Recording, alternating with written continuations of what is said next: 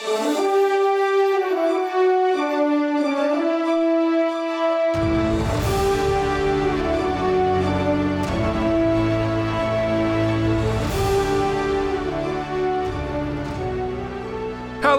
and welcome back to Archives of Fabella Daily, the podcast zooming through time in a magical world. Today is December 14th, equal to Sagittarius 23rd. Books are available on Amazon. Please rate and review the podcast on iTunes, or wherever you listen to your podcasts. And hit that subscribe button for more great stories right in your feed. December 14th, 1863, is the date the Confederate victory under General James Longstreet at the Battle of Bean Station in East Tennessee ends the Knoxville campaign, but achieves very little as Longstreet returns to Virginia next spring. But in the magical wonderland of Fabella, a letter was written that could have changed history. I'm Dylan Foley, and this is Archives of Fabella.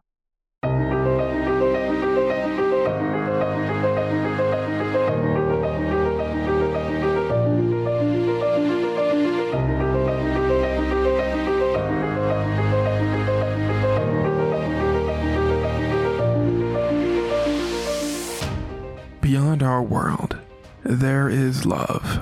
Beyond our world, there is war. Beyond our world, there is life. Beyond our world, there is Fabella. Sagittarius 23rd, 5863, FY Fabella year, equal to December 14th, 1863, AD Earth year. It's the technology age in Fabella, a period following years of war with the Bloodborne Empire.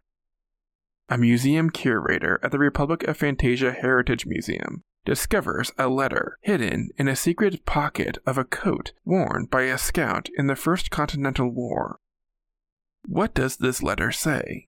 And what does it reveal about a war that changed the face of the world?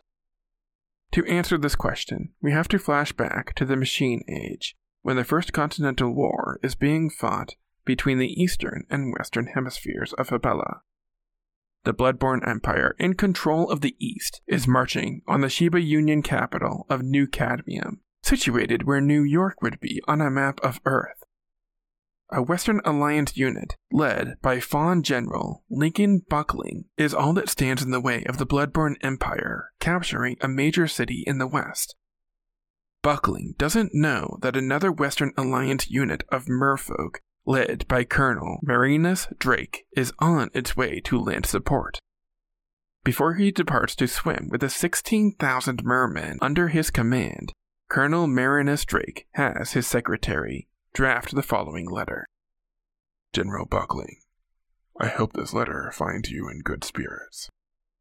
I've heard of the siege in New Cadmium, and have endeavored to chart a course to your destination. We are 4 days out. If you can hold the city, please try to do so. My 16,000 troops and I will surround the Imperial Navy and trap them in the harbor. Good luck to you, sir. Colonel Marinus Drake, Sagittarius 23rd, 5863. Drake sent the letter with a Western Alliance Harpy scout because he feared the letter would be intercepted if he sent it by ferry. The scout never made it to General Buckling. Bloodborne snipers shot the scout down 10 yards out of New Cadmium. Without knowing reinforcements were on the way, General Buckling surrendered to the Bloodborne Empire on Sagittarius 25th. Colonel Marinus Drake arrived at New Cadmium with his troops to find the capital under enemy control, and General Buckling already dead. If General Buckling had received the letter and had been able to hold New Cadmium against enemy fire for Colonel Marinus Drake to arrive, the outcome probably would have been different. If the Bloodborne Empire lost its siege with New Cadmium, they wouldn't have had the strong foothold in the west which helped them win the war. It's very likely the Western Alliance would have been victorious in the First Continental World War had this letter reached its intended destination.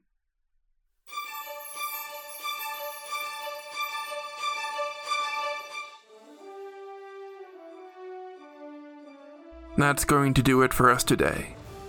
Subscribe now to get more new episodes right in your feed. Rate and review the podcast on iTunes or wherever you listen to your podcasts. Send your questions to archivesoffabella@gmail.com. Archives of Fabella is created, produced, and hosted by Dylan Foley, with music by Garrett Ferris and audio blocks. Books are available on Amazon in ebook and paperback. As always, look outside of what is possible and think about what might be.